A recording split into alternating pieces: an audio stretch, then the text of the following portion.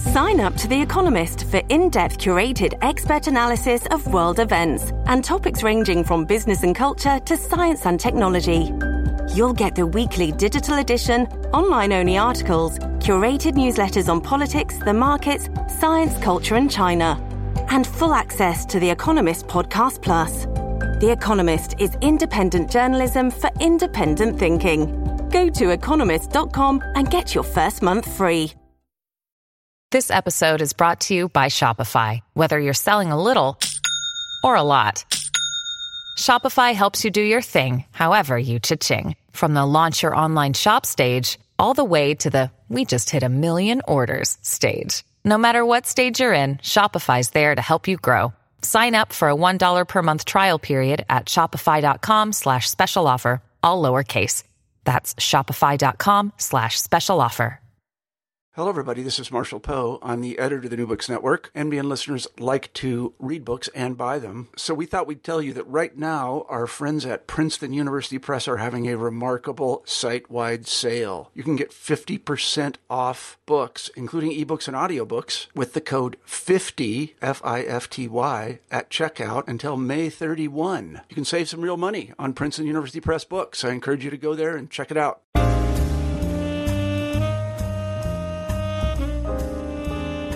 Hello, this is James Stancil of the New Books Network, the African American Studies channel, and I'm here today talking with Tyina L. Steptoe. She's a native Houstonian, and her book is Houston Bound, Culture and Color in a Jim Crow City. She's a professor at the University of Arizona and assistant professor of history at the University of Arizona. And I had a great time talking with her. I'm based in Houston. And so we got to talk about a few things that were Houston related. But really, I think anyone across the country can get a lot of this interview. I've done a couple of interviews where we talk about people who research their past and their background.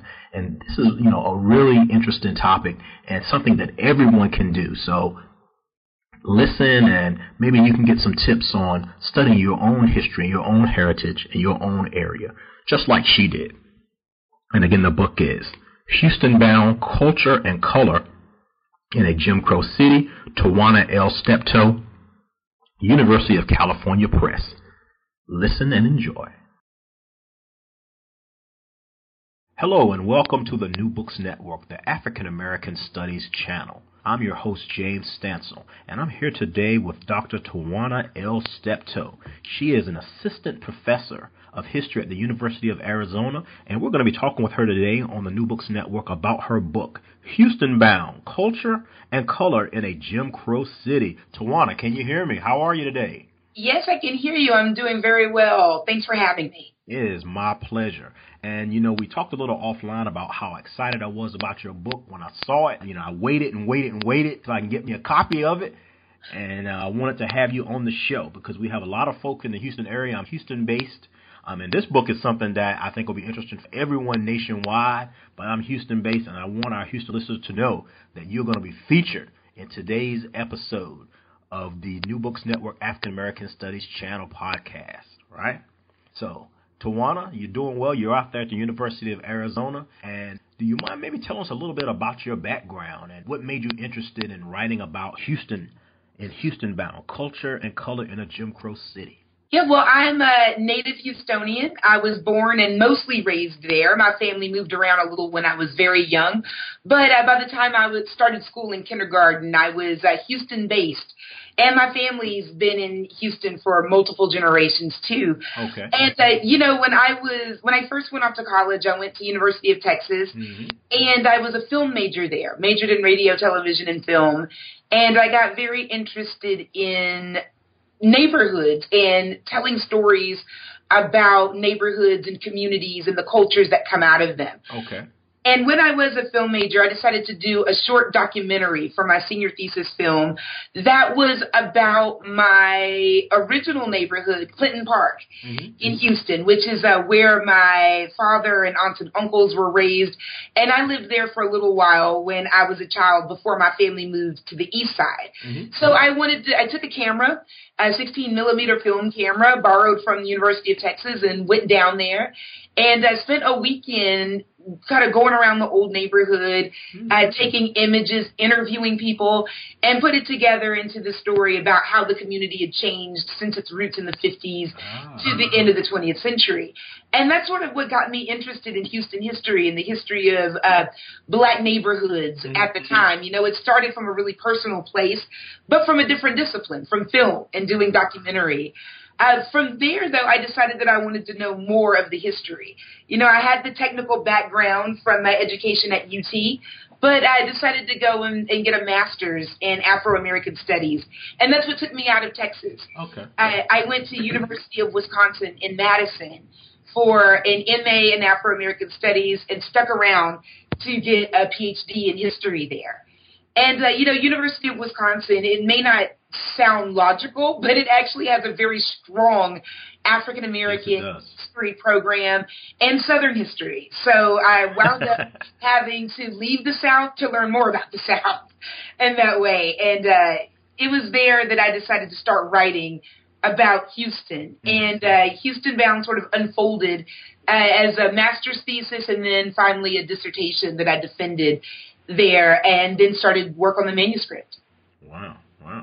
That sounds great. So a Texas girl, a Houston girl, going up to UT and then all the way up to Wisconsin and back. That's all. Yes, snowy, cold Wisconsin. I was just about to ask you how you handled that weather up there. Very tough, very tough. I think that's why I wound up marrying a person from Atlanta, another grad student. We could commiserate over how miserable we were in the cold. That's awesome. Well, I'm so glad that you didn't give up, because we were able to get a great book out of your struggles. And the book is Houston Bound, Culture and Color in a Jim Crow City. And it's published by the University of California Press. And here we are on the New Books Network, the African American Studies channel. And I'm here with Tyina L. Steptoe. She's an assistant professor of history at the University of Arizona. And we're talking about her book about Houston, Color and Culture in a Jim Crow City, the title Houston Bound. And before we go any further and maybe get into the book, you know, this cover is just so amazing, Tyina, you know, and we've talked about this, you know, before a little bit, but I was just so fascinated. And that was one of the things, honestly, that attracted me to the book as well. You know, Houston, and then I saw this gentleman here. It looks like a blues performer. Can you tell us a little bit about the cover of your book and kind of who this person is and how it came to be? Yes, well, the cover features Lightnin' Hopkins. Okay. You know, one of the greatest blues musicians, and who also has a very strong tie to Houston. And I thought that he would be a really great way to sort of introduce people to Houston. In fact, the title of the book comes from a Lightnin' Hopkins song called Houston Bound. And he recorded that song, I believe it was around the late 1950s. He recorded it actually in New York. And it was about how he couldn't wait to get back home to Houston. Wow. But like the people in the book, Lightnin' Hopkins was a person who moved to Houston. A lot of the characters in the book come from East Texas, and Lightnin' Hopkins is from Centerville, which if you've ever traveled on I-45 north to Dallas, you've probably gone through Centerville. And if you're smart, you've stopped for barbecue, because they've got some of the best in Texas. So Lightnin' Hopkins was a blues man, and he used to travel dirt roads of East Texas playing music with Texas Alexander. And they stumbled into Houston for the first time in the 30s. And then after World War II sometime, he permanently settled in the city and became a fixture in 3rd Ward. You know, when he first got to the city, he would set up on the corner. He would set up on Dowling. You know, and get there with his guitar and play. And people would come by and, you know, fill his guitar case with change. And from there, he went on to become one of the most influential musicians in Texas history and to influence the blues. So, Lightnin' Hopkins sort of guided me for a lot of this book. I would write while I had him playing in the background. So his voice is a big part of the book. So it just sort of made sense to put that picture on the cover. You know, he's sort of stomping through 3rd Ward in the image. And that image was originally used on one of his albums called Traveling This Road by Myself.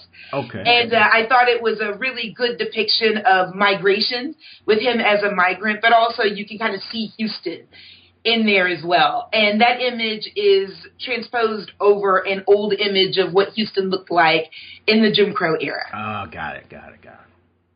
Wow. Well, that's awesome. Houston Bound: Culture and Color in a Jim Crow City. And your book, there is such a connection with the music, not just with the cover, but all throughout the book.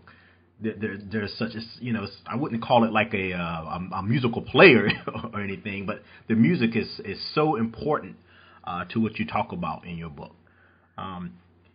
So on that note, can we just talk about some of the more important topics or key things or things that you want to share that you think people should look out for and areas of focus in your book? Yes, well, as a historian, I really focus on social and cultural history. Mm-hmm. And I was interested in this story of migration to Houston because I thought that the story of Houston, while it is a local story that focuses on one city, mm-hmm. I thought tells us something important about the history of race and migration and urbanization more broadly. Okay. Houston is a town that transitioned from being black and white into something that was much more multi-ethnic or multi-racial. Mm-hmm. And what I found is, when I was in grad school, I was dissatisfied with a lot of the books that I was reading about the Jim Crow era because they so often played on binaries. If it was a history of the South or the eastern part of the United States, then it was a black-white binary. Sure. What were African Americans and Anglo Americans doing? When you move more west, a lot of the binaries tended to look at Mexican American and Anglo American issues. Right. But then I stumbled upon a book by a historian named Neil Foley. Neil works at SMU right now. Okay. He's one of the directors of the Clement Center for Southwestern Studies. Mm-hmm. And he wrote a book called The White Scourge. It came out in the 90s, and it was a multiracial book about Texas that looked at rural central Texas and cotton production and how white, black, and Mexican American people played a role in that. Mm-hmm. And I thought, now that's a book that looks more like the Texas I know, a place that's more multi-ethnic and that isn't rooted in binaries where diverse people were making contact. So I started looking into Houston and discovered that it's around the 1920s, after World War I, that Houston starts to first transition from being black and white to something more multi-ethnic. Mm-hmm. And I discovered that is when you start having a large number of people from Louisiana, especially rural southwest Louisiana, who are migrating to Houston for a couple of reasons. One is labor. Labor really attracted a lot of diverse people to come to the city because of the growth of the ship channel, the exporting of goods from Houston to other places. They always needed workers. You had all of these railroads. So because of this growing economy, it attracted people like rural farmers who are from Southwest Louisiana who were looking for wage labor. And also the Mississippi flood of 1927 made conditions horrible, in parts of Louisiana as well as Mississippi, Arkansas, the whole Mississippi River Valley. Mm-hmm. And so they wound up mostly coming to Houston, right? They didn't go east to New Orleans. They came west to Houston to take jobs. And the Creoles were French-speaking. They were Catholic, right? By law, they were Negro or black. Right, which goes back to the Plessy v. Ferguson decision, right? Of course, right. Declared a Creole of color in New Orleans was black by law. So by law, they were Creole. But what I was interested in with them is that they didn't identify as black or white. A lot of Creoles of color looked at Creole as being its own race. Mm-hmm. And that just comes from the history of Louisiana, where they are descendants of free people of color. People who were free before the Civil War. Right. So they still had this subjectivity as a mixed race people. Right. So I wanted to compare the experience of Creoles of color coming into Houston, not identifying as black or white, speaking a different language, having a different religious culture. I wanted to compare that to the experience of ethnic Mexicans also moving into Houston at the same time. Had some similar issues. They also came for labor. In the case of people of Mexican descent who came from other parts of Texas, right, what we call Tejanos, they were often trying to get away from segregation because there was a version of Jim Crow that was segregating them in South Texas.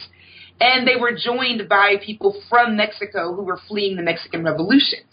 Right, so I thought how interesting it would be to look at a city where you've got French-speaking people who identify as Creole, you've got Tejanos and Mexicans coming, Spanish-speaking Catholic, and they're trying to fit into the city that is black or white Jim Crow, where the black population is largely coming from rural East Texas and making homes in Houston at the same time. So I wondered then, how did migration affect the way that people negotiated race in a Jim Crow city that was becoming increasingly diverse? And I felt like a lot of the literature on Jim Crow didn't factor in urbanization and these cities that were becoming more diverse at the same time as Jim Crow was becoming more rooted in the politics. How did those two things go together was my central question when I started researching. Wow. So what I found is that, notions of race did change, but not always at the political level. Houston remained a Jim Crow black-white city on the surface, right? The laws divided you into black or white. What was going on at the community level was something that was far more complicated. And so I look at people's racial subjectivity, which is how people's past, where they come from, and how that affects how they identify themselves racially. And racial subjectivity did not fall into black or white. It was far more complicated than that. So I found that there was, by the 1960s, I argue that Creole had become like an ethnicity that exists within blackness, right? And people tend to often conflate blackness as just meaning one thing all the time. Right. But I argue that because of migration, we start to see the development of ethnicities within blackness. And Creole is one of those things. So by the 60s, by the late 1960s, there were more Creoles who began to identify as black. And that had a lot to do with the culmination of civil rights and black power. The idea of soul, Creoles started to absorb as well and begin to identify more with blackness than their ancestors had. So Creole today, I argue, in Houston exists as a type of ethnicity within blackness in the same way that often you might find in a place like New York City where you have descendants of Jamaican immigrants who are black, right? But Jamaican might be just a different ethnicity that distinguishes them from descendants of the Great Migration, right? Okay. Who came up from South Carolina. They're all black racially. But when you look beneath the surface, you see something multi-ethnic going on within blackness. There are some differences. Wow. Right. And if anyone has spent any time in Houston, you know that Houston is one of the most diverse cities in the United States. And you can see exactly like Dr. Steptoe was saying there, that there's a distinctive Creole as a type folk, as an ethnicity within African Americans and black people and black culture. I mean, some of you all listening right now probably are descended from Creoles or are a Creole yourself. Yes, or as they used to say in Fifth Ward, they often called them Frenchmen. Right. Okay, they have the community in Fifth Ward called Frenchtown, right? Frenchtown. Zydeco music and the boudin, right? Oh, you're making me hungry tomorrow. Cultural heritage. I think Black Houston just would not be the same were it not for that Creole migration that started in the 20s. It really changed what Black Houston means. Absolutely. And we're here with Tyina Steptoe, and we're talking about her book, Houston Bound, Culture and Color in a Jim Crow City. She's a professor at the University of Arizona, an assistant professor of history, and her book is published by University of California Press. And I'm your host, James Stancil, on the African American Studies channel of the New Books Network. And it's so exciting to me to be talking about Houston. I'm Houston-based, and I'm here with a Houston young lady herself, and so we're just kind of chatting it up about Houston. She's talking about that boudin. I'm thinking about like gumbo and salsa. Oh my goodness, all that good stuff. And I haven't even had lunch yet. Why are you doing this to me, Tyina? Why are you doing this to me? And one of the things I want to mention too, Tyina, is that we talked about a little bit before, the different races and different groups. But even, like you said, and it was really key, and it stood out to me that even within the black race, or black groups of people, you would say a school is diverse or has multiple types of people in it. But that would mean black and Creole, right? Right. Exactly. When I would interview people, I would say, tell me about what it was like to be a student at Wheatley High School, right? The Wheatley and Yates High School are especially important to the book. And time again, people would say, oh, yeah, well, it was a mixed school. And I thought, well, how was Wheatley mixed in the 30s, 40s, and 50s when you had, before the Brown decision, right. before integration? And what they meant were, they would say, oh, yeah, the French students and then the black students. So I found that people there in Fifth Ward often conceptualize Creole, or French as they would call it, and black as these different groups, even though by law they were the same. Right. And so for a while there seemed to be some conflicts between the students there. I interviewed one woman whose family moved to Houston in the 1920s, and she talked about how the students would chase her home from school and beat her up because she talked funny, right, as they said, right? She was just learning English because they were coming from Louisiana. They came from less than 200 miles away, but she had to learn a new language in order to go to school in Fifth Ward. So at first she talked about this tension over what was going on there in the community. But those stories weren't as prominent as the generations moved on. Mm-hmm. After a while, her children didn't have the same struggle over being accepted in Fifth Ward as her generation did. Mm-hmm. So one of the things that I argue in the book is that in Fifth Ward, you begin to see the creation of a community that brings Creole into black culture. Right. And so that's really where the music starts to come in. Right. I argue that jazz music in the 1930s and the bands that were established in these high schools in Houston, there were three: Booker T. Washington, Yates, and Wheatley. Mm-hmm. Though surprisingly, Booker T. Washington was the last to get a jazz band, even though Washington is very well known for its music programs later down the road. Early on, they had a principal who thought that jazz music was the devil's music. So it was Yates and Wheatley that first were out of the gate with having popular music being played. And so I found that it was at high school and around this musical culture that you began to see the integration of Creole and Black Texan coming together. And they helped to create a version of big band swing that became known down the road as Texas tenor, when they all got famous and began to leave Houston to go to places like Chicago and New York. Okay. People referred to it as Texas tenor, which referred to a way of playing tenor saxophone. So you had this mixture of Creole students like Illinois Jacquet, who did not speak a word of English, when he first started going to Crawford Elementary in Fifth Ward. And they had to mix with Texas-born people like Arnett Cobb, who also grew up to be a famous tenor saxophone player. So I argue that it's culture, especially musical culture, that allows for the creation of a community that is both Black Texan and Louisiana Creole coming together.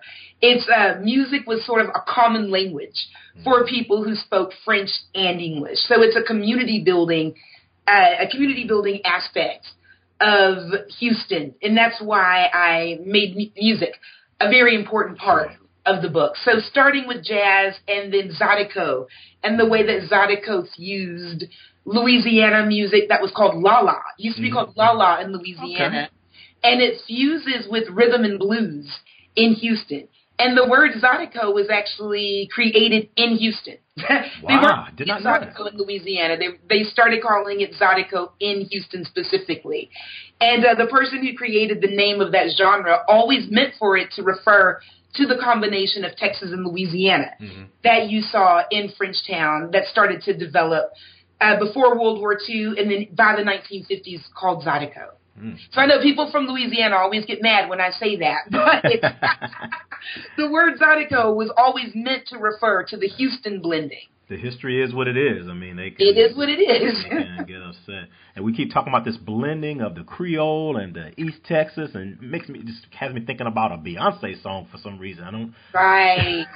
Yeah, Beyonce's roots are definitely in that blending as well. And she came out with the song Formation after my book was already out, or else I would have definitely analyzed it. But, she says in that song, you mix that Negro with that Creole, make it Texas Bama, right? So that she's talking about that combination of Black and Creole. And a lot of people thought isn't Creole black? How do you mix those two things if Creole is black? But there was a very long history, like I said, where Creoles of color thought of themselves as being a mixture. They didn't think of themselves as black or white. It's not until many of them start migrating and moving into places like Houston and blending cultures. And then, as I argue in the book, they're especially influenced by Black power to start embracing a sort of black subjectivity. And so by the 60s, Creole is more like their ethnicity and their race is black. And I think that plays out with Beyonce, right? You see her refer to herself as a black woman, but she always refers to her Creole cultural roots. From her mother. I was thinking, Tawana, I was thinking you were going to actually break it down and give us, your version of Beyonce formation right there. That's what I was hoping for, but I guess I could still hope, right? You gonna give it to us, or?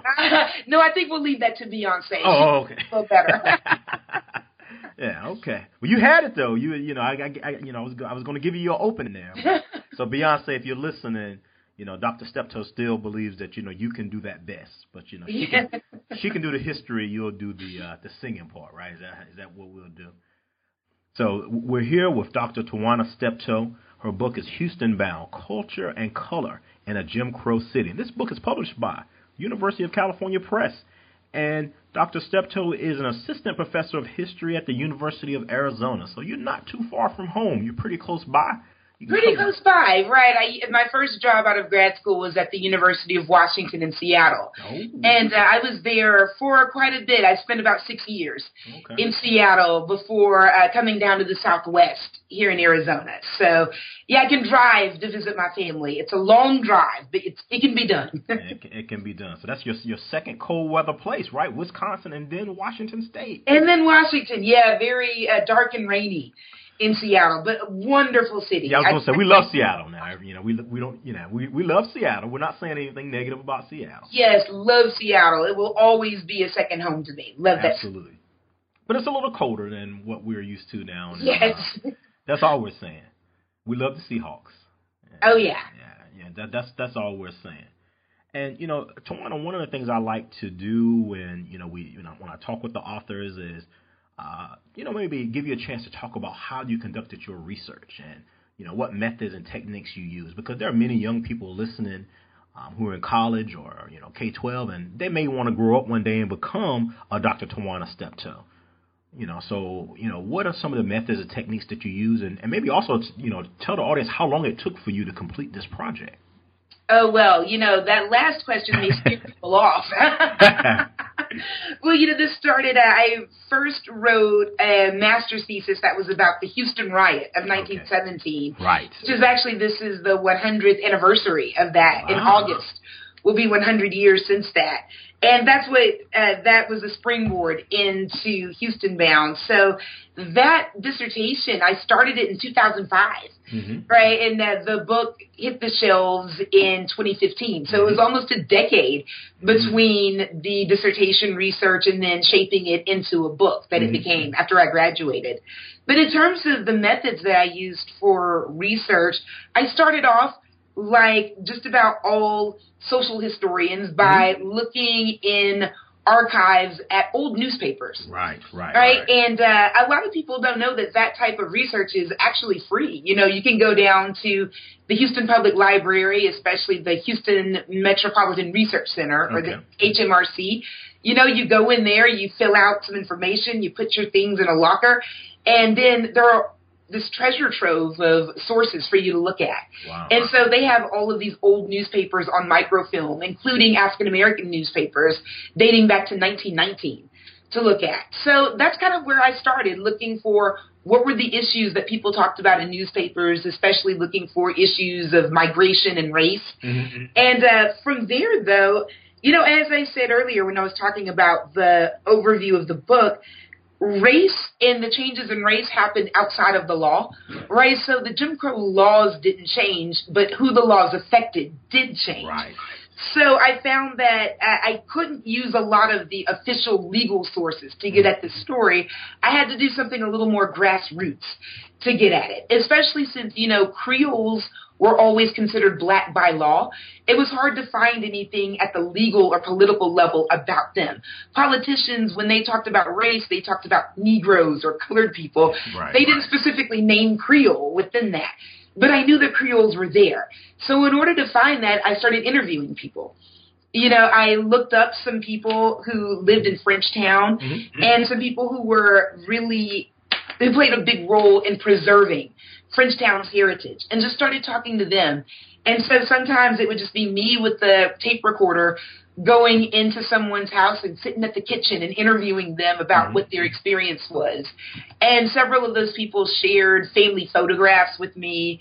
Like a woman named Denise Labrie was really instrumental in introducing me to her family members and family photographs. So she gave me an old family photo from the early 1900s that appears in the book. That's not something I could get in an archive. Absolutely not. Because, Denise Labrie, opened that up to me, opened the family album, literally. And I interviewed her mother, who was in her 80s at the time. And who I was very happy to be able to send a copy of the book with her parents in it and say, hey, thank you for what you contributed. So, I feel like interviewing is something that anyone interested in history can get started with. You can start by interviewing people in your family or in your community. Nowadays, smartphones have a recording device that's pretty good on it.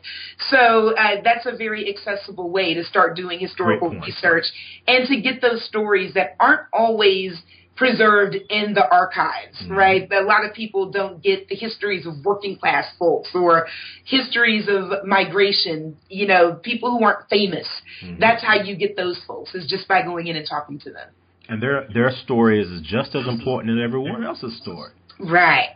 And you never know, the person that you talk to could be, a great book or an important story. You may think they're not important, but they could be someone that you didn't even know about their historical significance. Exactly. So while there are musicians who are known all over the world in the book, like Lightnin' Hopkins, right? He's a very familiar name. But I got to interview four Mexican-American men who used to play rhythm and blues and soul music in Houston in the 60s. And without that interview, I think that my last chapter that talks a lot about Mexican-American influence on soul music in Houston probably wouldn't have even been there had I not spent an afternoon with these four men who were teenagers in the 60s and unpacking their stories. So after I got their history, I started going and digging and finding more information. Wow. And what I found is that there's Mexican-American influence all over soul music in Texas. Even in the song Tyina L, most famous rhythm and blues song of the 60s to come out of Houston, right? The horn section in that is inspired by a Mexican-American style called orquesta.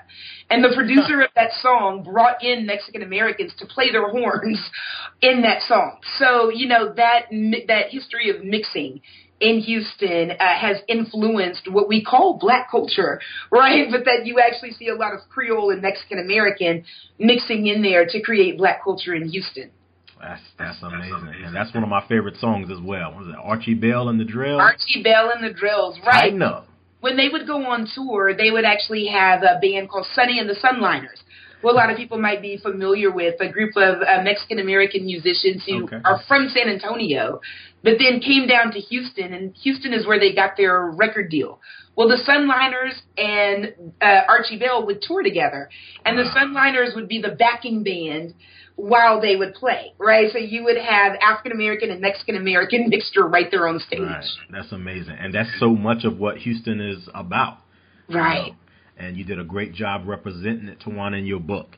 Houston Bound, Culture and Color in a Jim Crow City, published by the University of California Press. I'm your host on the African American Studies channel of the New Books Network, James Stancil, and I have this great pleasure of being here just kind of talking with a native Houston person, Tyina Steptoe. And so, Tyina, thank you so much for sharing how you do the research, interviews, going to archives and things like that. And, I really appreciate you talking about those things because I want people to know they can become you. They can do what you did. I mean, at the time as a young person, as you mentioned earlier, you were a film person. You didn't know necessarily you were going to be going, into history. Now here you are, having done this great and influential work. So I want you all, particularly you young people who are listening, and older people too. It's never too late to learn about your history. Even if you don't write a book, but just to maybe document the history in your family. Like Dr. Steptoe said, you can use cell phones, recording devices, write things down, but you don't want to let that history get away. Right. Once they're too old, and they can't remember or they can't talk about it, it's too late. And so here we are deep into the 21st century, and you're writing about the 20th century. Pretty soon, a lot of the people that you talk to, or some of those records and stuff, may be gone. So it's very important to record this research for your family, and even if it's not for academic purposes, but for your family and your personal history. Would you agree, Tyina? I agree, absolutely. In fact, one of my great aunts participated in the research process of the book. She's one of the first people I interviewed. Her name was Barbara Jean Johnson, and she's actually related to me in one of the sources that I use. She passed away last September, and that really hit me hard that, wow, the people that I write about, that generation, we're losing them, so I'm at least glad that for professional purposes, because she contributed to the book, but for personal reasons too, I had that piece of family history always recorded for me and to pass down to generations. And for that period of time where we're talking about Creoles, and for people who are from Houston area, we see people who are Creole type folk all the time. But just think back to that time when they were predominantly French speaking. Right. That's just an entirely different frame of reference for people, particularly people who maybe aren't from Louisiana or Texas. But even people who are from here, to have someone in your class that maybe looks similar to you but doesn't speak English. And so this is the time period that Tyina's talking about in her textbook. It can be a textbook depending on the history class, right? Right. I'm sure you would love for it to be adopted. Yes.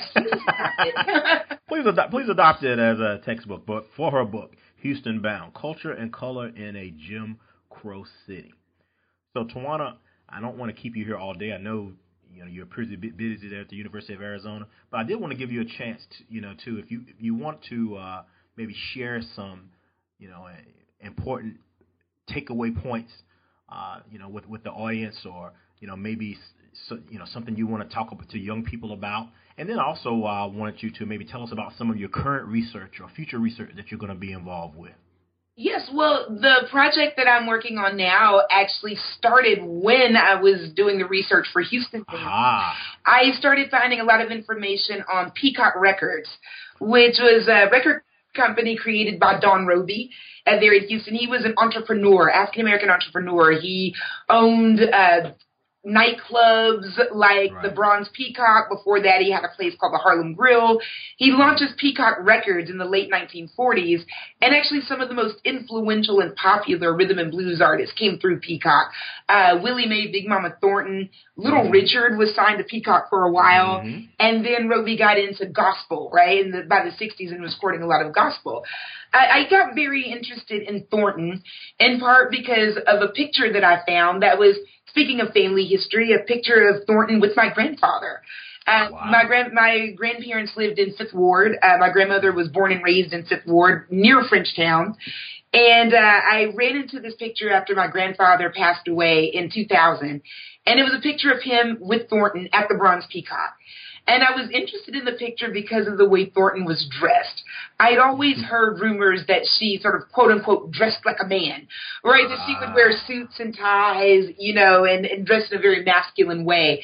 But I'd never seen photographs of her dressed that way. Normally, Peacock would make her wear pearls and dresses, and they would make her look, play into normative femininity, But here was this picture of her dressed the way she wanted, and it was very masculine attire.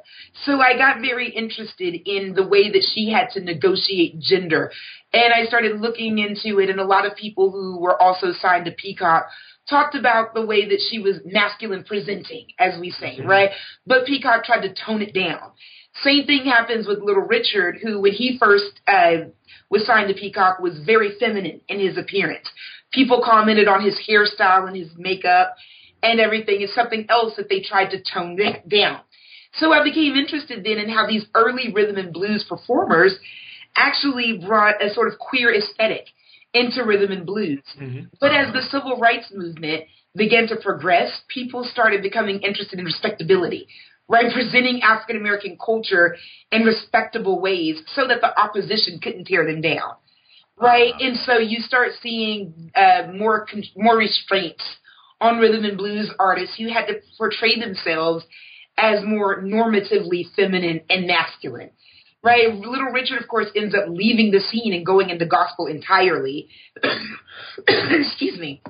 Whereas Thornton ends up leaving Peacock, going out west, and doesn't record all that much anymore. She makes a few recordings in the 60s, but after the early 50s, she could never really achieve the fame that she did of the early 50s when she had songs like Hound Dog, which got remade by Elvis Presley and made him rich and famous.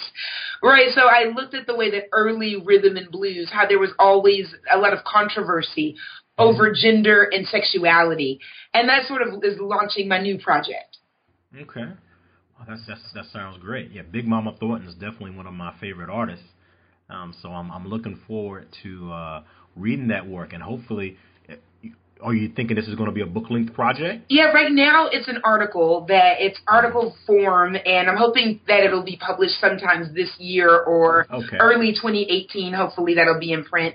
And in the meantime, I'm working on a longer book manuscript now, looking for a publisher for that project and sort of shaping what it'll look like. Right now it's looking like a history of rhythm and blues, but told through the lens of race, gender, and sexuality. Okay, that sounds great, because that's exactly what I was going to say. Hopefully, when you get that thing out there, you can come back and talk with us on the New Books Network, right? Yes, would love to.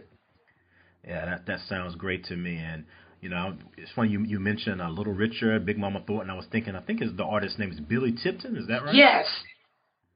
And, that whole, kind of gender bending situation. Right. Yeah, and that's the first thing I thought of when you mentioned Little Richard and Big Mama Thornton, And again, just like Dr. Steptoe said, if you don't know Big Mama Thornton, you definitely know Elvis Presley, Hound Dog, right? Hound Dog Blues. You ain't nothing but a hound dog. Right, and it was a #1 rhythm and blues hit for Thornton earlier, right? And then about 2 years later, in 1956, Elvis makes his recording. So, people who were sort of diehard rhythm and blues fans know Thornton's version and know it very well. But in terms of mainstream rock and roll music, people usually attribute it to Elvis, so it's something that everyone who writes about her has to start with saying, well, she did do it first, right? A Lieber and Stoller song that she interpreted became a huge hit, but then an even bigger hit when it crossed over with the white man recording it. Yeah, absolutely. And, that's a whole topic for another day, yes. But often that's kind of, what has happened and what has taken place, even with blues. Right. Texas blues, we could get into Stevie Ray Vaughan and, and some of those kind of things. But we will not get into those things today. We'll have to have you back, Tyina, maybe to talk about some of those things once you get that other article in that book ready to go. Yes, would love to. And we're here with Dr. Tyina Steptoe. She's a professor, an assistant professor of history at the University of Arizona, but she is one of our own, Houston, right? And her book is Houston Bound, Culture and Color in a Jim Crow City. And this book is published by the University of California Press. And I would like to say, Tyina, thank you so much for taking the time, to share your work with us. Thank you so much for writing this book. For me as a person who is not originally from Houston, but I got here as fast as I could. Yeah, as they like to say down here in Texas, it was really informative for me. I love blues, and it was great for me to be able to learn more about that Zydeco and blues connection, and the Creole. I mean, it was great for me, and thank you so much. And I'm looking forward to your other work too. Because it sounds like a lot of your areas of research and interest definitely interest me, and I know that'll interest our audiences here on the African American Studies channel of the New Books Network. Well, thank you so much for having me. Is my pleasure. Anytime we can talk is always a cool and a fun time for me. It's just like we're sitting around in the coffee shop, talking about fun stuff. Yes. So, Tyina, I'm not going to hold you up much longer. I'm going to let you get back to grading. We're getting close to mid-semester, so I know you've got lots of things that you're doing. Oh, yeah. Big boatload of papers coming later this week. But thank you so much for your time and talking with us on the New Books Network about your book, Houston Bound, Culture and Color in a Jim Crow City. And I'm here with the author, Tyina Steptoe. So, Tyina, thank you so much. We'll close it out here. If you could tell my audience goodbye. All right. Goodbye. Thanks for listening, and thanks for having me on the show, James. It is my pleasure. And I will see you next time on the African American Studies channel of the New Books Network. I'm your host, James Stancil. Peace and love.